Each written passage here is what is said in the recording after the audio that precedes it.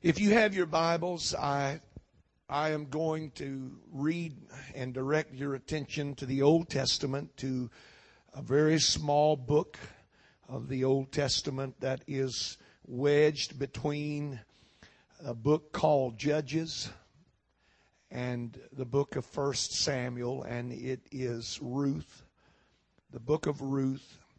And I am going to read just 2 verses of Scripture, and then I'm going to just open my heart and talk to you about what the Lord has been talking to me about. Over the last 2 or 3 days, I've had so many things that I've been working on sermon material-wise, and when you get all that stuff going in your mind, it's hard to separate and differentiate. But as clearly as I've ever felt God direct me back to a word, I believe He directed me to that tonight, and it's for you. There may be some other people that are not here tonight that need it, but you're here, and I believe God's word is for us that are here tonight. Amen. Ruth chapter 1, and it reads beginning in verse 19. So they too went, speaking of Naomi and her daughter-in-law Ruth, and they too went until they came to Bethlehem. And it came to pass when they were come to Bethlehem that all the city was moved about them, or all the city was excited, and they said, "Is this Naomi?" And she said unto them, "Call me not Naomi, call me Mara. For the Almighty hath dealt very bitterly with me." And everyone said amen. God bless you. You may be seated. Thank you for standing. I want to talk to you tonight, and that's what I may do more of than anything else. But I want to talk to you for a little while about Naomi's mistake. Naomi's mistake. I believe that when the great drama of our earth's history is ended, and when the Lord has brought together all things and His glorious redemptive work comes to a conclusion, and when the order of the world has been brought again to that which it was in the beginning, and out of the confusion and chaos of life there comes a set order of eternity.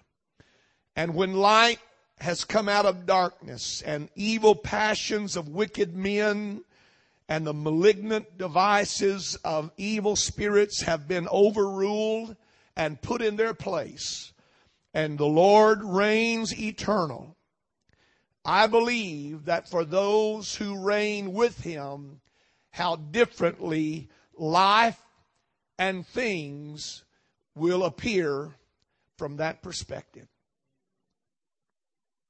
That when we get to that point and look back, what we're going through right now is going to have a whole different perspective to it.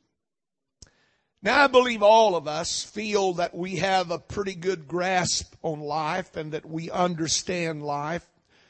As a matter of fact, most people that I am talking to tonight think that we know what it means. We have interpreted a lot of things in life, and so we feel like we have a grasp on life. But really, do we have a grasp on life, and how little we know about interpreting life? How little we know about interpreting life. Many are the times when things that happen in our life are interpreted to be the absolute worst thing that could happen, but they weren't. How many times have we found ourselves in places where everything around us was wrong? Nothing was right. Everything about our life was unraveling. And at that moment, in our mind and in our estimation of life, it was the absolute worst that it could be. Nothing worse could happen. And this is often true of not one of us, but many of us. It's hard to tell the truth about life because we all have such a limited view of it. We all only see a small segment of life. And this world is to all of us, in some measure, a vale of tears. I don't care who you are. I don't care if you brush your teeth every morning and you gargle with Scope. I don't care if you pay all your taxes and you don't kick your dog and you don't kill any cats. I still believe that life for all of us is going to be a hard row to hoe. You will not get through life unscathed. Now, if you haven't figured that out already, you need to wake up and smell the coffee. And I will be honest with you, I pastored for a long time and dealt with people for 30-something years, and it amazes me how intelligent people can take a skewed view of life and interpret everything going on in their life by that moment or by that situation, and they do not see beyond that, and they feel like that something is wrong or they've done something wrong. Maybe they have, maybe they haven't, but we will not get out of this life without having a few heartaches and without shedding a few tears. It's just life. Life is going to deal to all of us some blows that are going to be hard to understand. And incidents are going to happen in life that can mar and mark us for a long, long time. And how unfit we are to judge an unfinished work. And we are all unfinished works. How unfit we are tonight in reality to judge whether it's good or bad at this particular moment. Because we don't know. We do know this, that even if it's bad, the Bible tells us that for those who love the Lord and who are the called according to His purpose, that He makes all things work together. So, whatever it is that you see in life at this moment, none of us are really qualified to pass judgment on an unfinished work. But I'm telling you tonight, I have met some people that know everything. And they know everything about their life, and they know everything about your life, and they know everything about everybody else's life. But I'm telling you tonight that I have lived long enough that the longer I live, the more I realize I don't know about life. Because I have passed judgment on some times in my life that I thought were the absolute worst. And when I look at them now, they were absolutely the best times of my life. But it took time and distance for me to see that. The story of Naomi is one of the grandest stories of redemption that is written and recorded in the Bible. And though it is a small book, it would do all of you well to go back and read it again, because it deals with the kinsman redeemer and a Gentile that is brought under the canopy of Boaz the Jew and is made a part of his life and ultimately becomes part of the lineage of Jesus Christ and God's ultimate purpose for the world. But her life, when we open the book, as it begins to unfold to us at that moment, was in great crisis, because Ruth chapter 1 and verse 1 tells us that when at that particular moment in her life, there was a famine in the land. There was a famine. There was a lack. There were hard times. There were difficult days. There were moments when survival was the most important thing on their mind. How am I going to get through the day? How am I going to put food on the table today? How are we going to make it through this particular moment? And getting through that moment meant for Naomi and her husband that they might have to take a journey, and so they did. Moab was ripe, and Moab had plenty of food and substance, and so Naomi and her husband and her 2 sons journeyed into Moab to find some kind of respite for the famine and the hardships of their homeland. And there are times in our life when troubles and pressures can force you and I to make decisions that are not always the wisest decisions of our life. But they went into Moab. And Moab was the decision that they made, and they had to live with that decision. And there are a lot of people in life that go through life trying to go back and unmake decisions that were made years ago or months ago or weeks ago, and they get frustrated because they can't go back and undo it. What you and I have to learn how to do is live with our mistakes. And whether it was a good choice or a bad choice, really none of us at this particular moment in history or in the story can tell whether it's a good move or a bad move. They just moved out of necessity. But in the end, it appeared to be something different than it actually was. And so she takes her family and they move to Moab. And sometimes in life, you are going to have to live with what you decide. You're going to have to sleep in the bed that you make. You're going to have to reap the harvest that you sowed. There's not going to be a crop failure. You're going to have to learn to process and eat corn or crow, whichever one it is. Am I not telling somebody the truth tonight? And while she's there, while Naomi and her husband and her 2 sons were there, her life began to unravel. I don't know how long it was, but after they had been there a short period of time, her husband died. Tragedy. In a foreign place, away from her family, all of the support group that she's accustomed to, her husband dies. Her 2 sons marry women of Moab. They were not Israelites. They were Gentiles. They marry these 2 women, Ruth and Orpah. And then life goes on. It seems everything's okay, and everything kind of settles down. And for 10 years, everything was fine. And then all of a sudden, the 2 sons die. No reason, no rhyme, no explanation.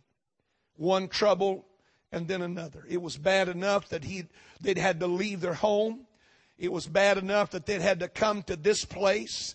It was bad enough that she had lost her husband. Now her sons are gone. And so in the process of all of that, you could say with me tonight that Naomi had lost much. She had lost much. And in such a state of mind, she heard that in her homeland, God had visited that land again, and it was blessed, and there was food, and so she makes a decision, I'm going home. I'm going back to my people. And there's the beautiful story of how Orpah and Ruth go out on the road with her, and she tells them to go back to their people. And Orpah kisses her and goes back, but Ruth said, no, whithersoever thou goest, I will go. Wherever you lodge, I will lodge. Your people shall be my people. Your God shall be my God. I'm going wherever you go, Naomi. And so Ruth followed Naomi, and they journeyed back to the homeland. And it was in such a state of heaviness and gloom and burden that she is welcomed back into her homeland. She comes home a broken, battered woman. And as she comes into her homeland, there are people that recognize her. This is Naomi. This is our sister. This is our neighbor. And so they begin to call out to her, Naomi, Naomi.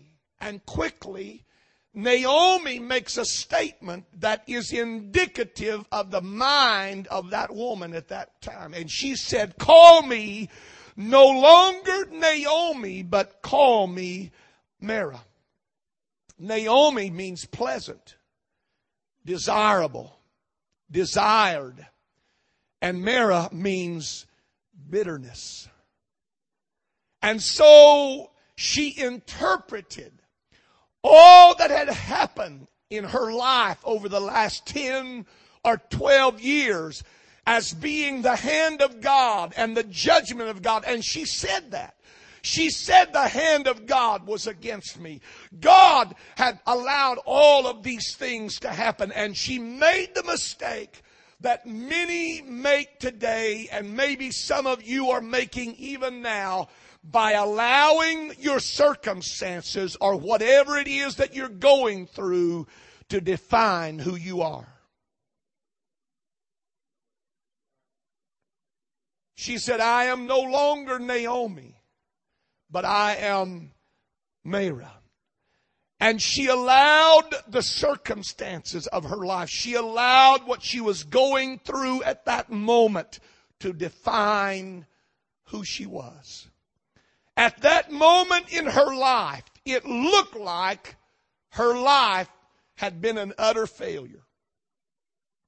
I wonder tonight if I'm talking to anybody that's been looking back over your life and you think, you know what? My life up to this point has just been one big mess. My life at this moment is just a failure. By all practical purposes, when you look at me, this is the worst time of my life. But is it really the worst time of your life? I'm not saying that it's not a bad time. I'm not saying that it's not a painful time. I'm not saying that it's not a hard time, but is it really the worst time of your life? It all depends on whether you leave it in God's hand or not. It all depends on whether you leave it in God's hands. For some of us tonight, at this point of our life, if we had to sum up life, we would say failure. I made all these mistakes. I made all these poor choices. I did all these things. But my question tonight, is it really failure? You see, Naomi erred like many of us err, by measuring God's wisdom by our wisdom. Measuring God's wisdom by our reason. I mean, obvious, if you just look at me right now. I went out full, I came back empty. I went out of this land, I had a husband and 2 sons. I come back and all I've got is a daughter-in-law. A Gentile at that. Not even of our blood. So she erred in measuring God's wisdom and God's plan in her life by a human measure. And the cloud that hung over her, in her mind, could no way be turned into a morning of happiness and joy. I wondered tonight how many of us doubt whether the sun will ever shine again in our life. The like of the disciples who failed to recognize Jesus as the one who was walking to them on the water in a perfect calm, undisturbed by what was troubling and tormenting them at the moment. They could not recognize who he was because they were trying to interpret him through what they were going through. How could this be God and he's not shaking and waking and quivering and he's just walking on the water? And so we make the mistake of interpreting life through that small prism that we're in at this particular moment. And she had come back to her homeland. That meant that she had come back to the altars of her God. And she had come back to the courts of the Lord. Now listen to me, folks. I don't care what's happened in your past. It's always a good thing when you come home. And it's always a good thing when you can come back to the altar of God. I don't care how miserable the last 10 years have been or the last 20 years have been. I don't care what kind of hell you've been living in or going through. It's always a good thing when you can come back to the altar of the Lord. There were blessings there that could not be lost. Do you hear me tonight? There are blessings at the altar of God that cannot be lost. Circumstances can't strip them from you. Problems can't take them away from you. Death cannot take them away from you. People walking out of your life cannot take it away from you. People abandoning you in your life cannot. There are some things that remain at the altar for the child of God that nothing in this life can take away from you. Nothing. Absolutely nothing. And somebody said amen. What Naomi needed more than anything else at that stage in her life was perspective. She needed perspective. You see, if Naomi could have seen just 3 months down the road how different her feelings about that moment would have been. If she could have just seen 3 months down the road from this tragedy, 3 months down the road of this 10 years of hell or 12 years of misery or whatever you've been going through, if they could just see 3 months down the road, she would see Ruth gleaning in the fields of Boaz and Boaz opening his tent and inviting her in and connecting his life with hers, and the rest is history. That's what she failed to see because her perspective was so limited by what she was going through at that particular moment. I go back to what I said in the beginning. We're not really good judges of unfinished works.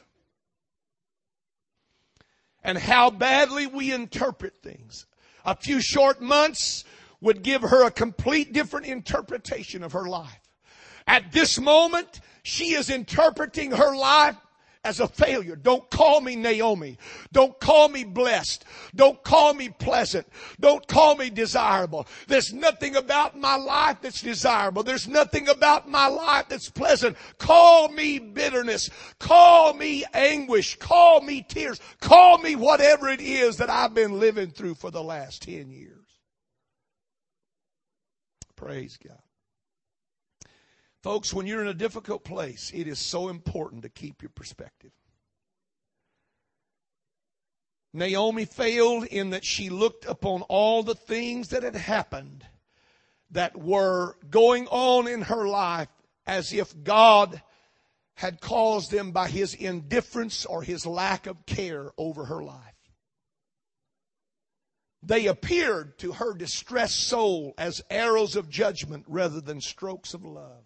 How can a loss be a blessing? She had lost so much. But by focusing on her trials, she failed to realize that many blessings still remained in her life. There was still an altar. There was still a God. There were still her people. And she had Ruth. She had Ruth. Oh, you don't get it yet. You'll get it in a minute.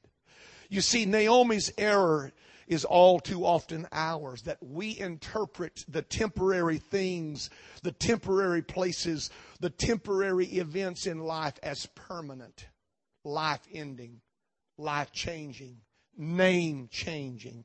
And you know what happens? We allow life. We allow what we're going through. We allow what's happening to us to change our name. No longer call me blessed. Call me cursed. No longer call me a child of God. Call me a failure and a mistake. And we make the mistake of allowing life to change our name. In the help you better understand, your name is your identity. It's who you are.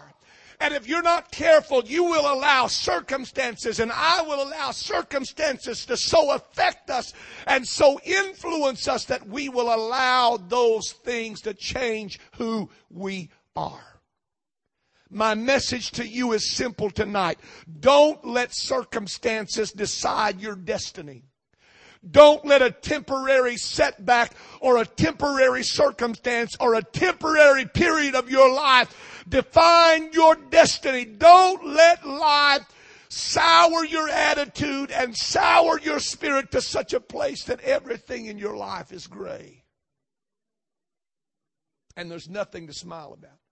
Some of you will get this later when you get the tape. Don't let life destroy who you are. Because if you're not careful, life will beat you down and it will attack who you are. What God has created you to be. You must not ever let life destroy that.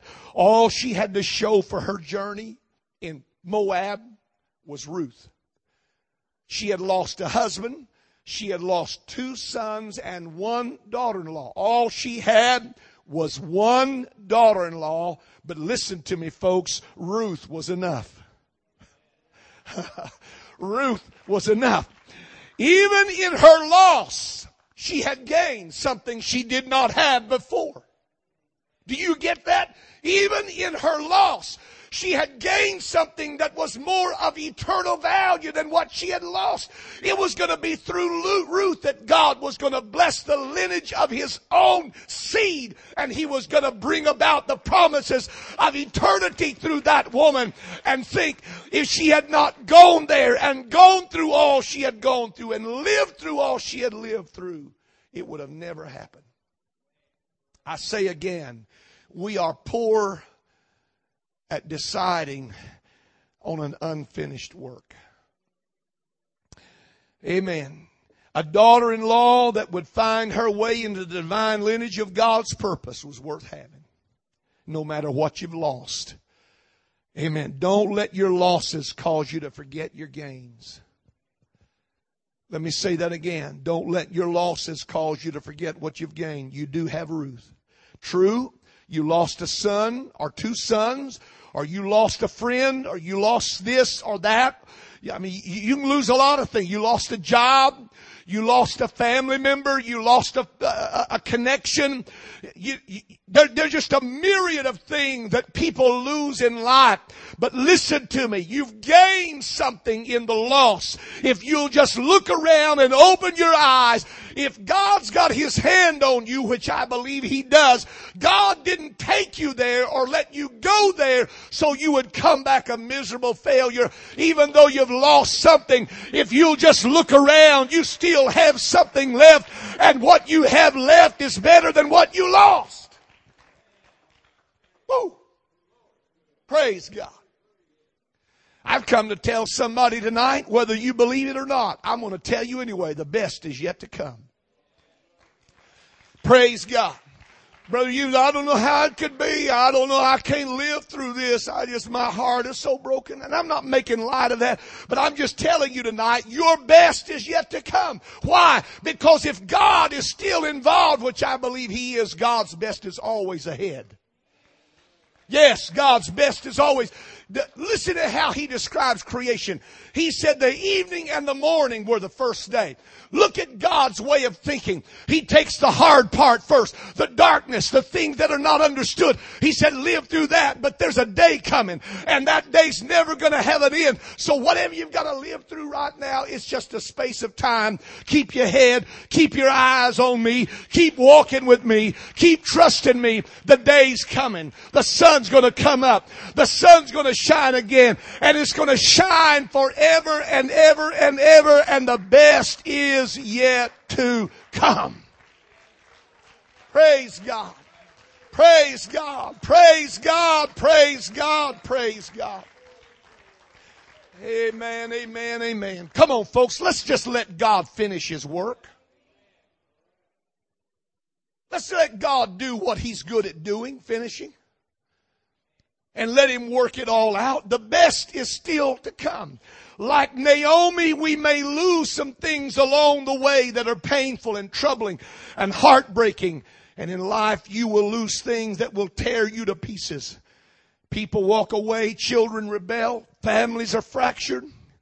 How different our afflictions would look, though, if we could only project them a few years down the road and we could look back at this moment. Amen. Lift up your head. Stop clothing everything in your life right now in sackcloth. Everything's not dead. I said everything's not dead. God gave me this one to give to you just before I came out of my office. Quit interpreting life through that lens of failure that has been your past.